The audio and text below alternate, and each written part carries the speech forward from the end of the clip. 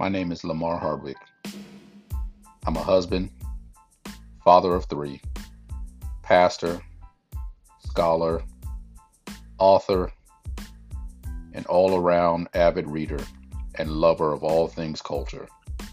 And in 2014, at the age of 36 years old, I was diagnosed with autism.